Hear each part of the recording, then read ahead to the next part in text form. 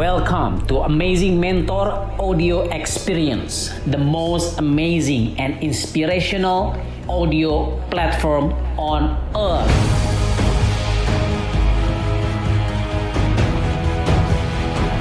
Happy listening. Nah, itu sangat baik.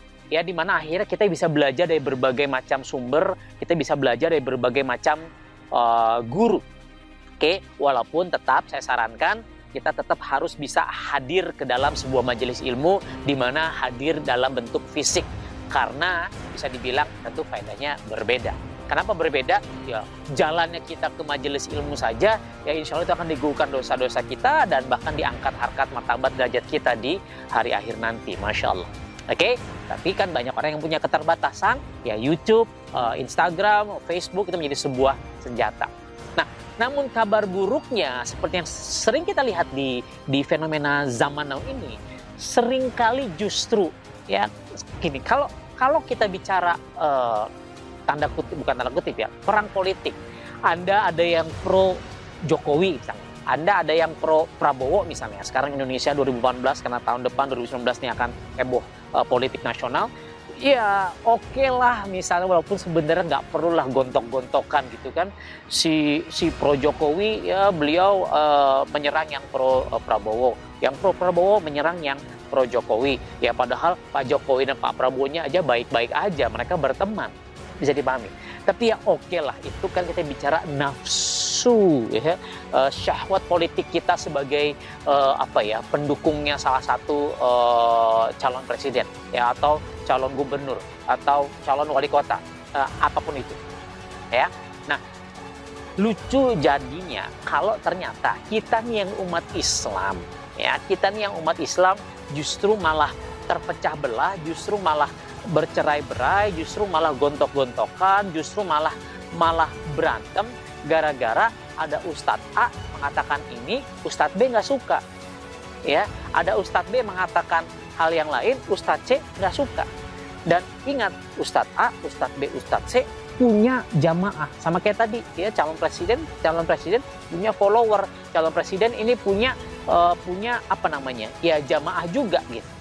Ya, sehingga dalam sebuah komoditas era informasi ini, itu semua di blow up.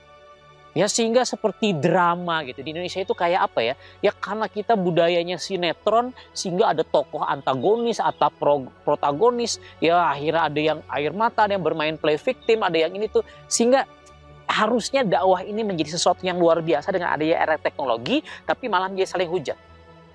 Ya, sangat disayangkan hari ini banyak sekali justru ya istilahnya apa ya, saling mengkafirkan, ya saling membid'ahkan, saling mentahzirkan ya. Ustadz sama ustadz yang lain tuh saling, wah ini ustadznya sesat, ya dibilang ahli syubhat, ya dibilang pokoknya, kebayang nggak teman-teman?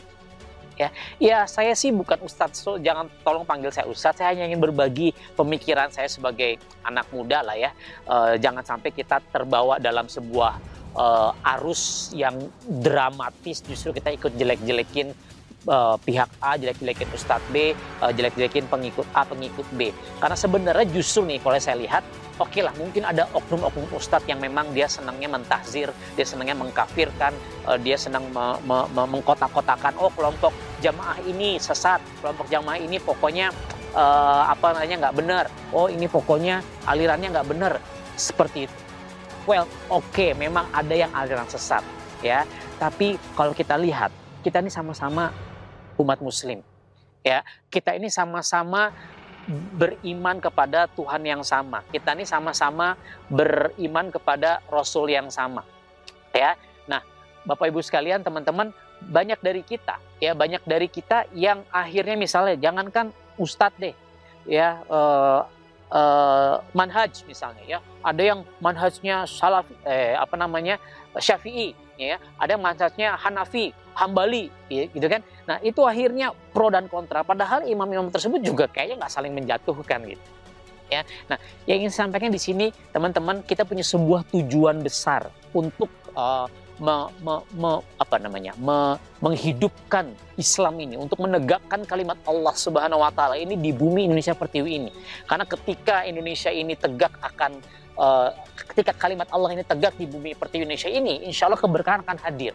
Tapi justru yang saya lihat, yang saya sedihkan, ya, ada kelompok-kelompok orang yang justru saling menjatuhkan, yang mengkafirkan, sehingga banyak orang yang panas, justru dia menjadi sekarang apa? Contoh tanda kutip ya, menjadi public enemy. Nah ini kan kita nggak pengen seperti itu. Jadi kalau kita, ya saya, Anda, kita kan memimpikan sebuah Indonesia yang berdamai, sebuah Indonesia yang maju, yang diberkahi, yang diridhai Allah Subhanahu Wa Taala. Ya kita yang muslimnya harus bersatu dulu, jangan gontok-gontokan.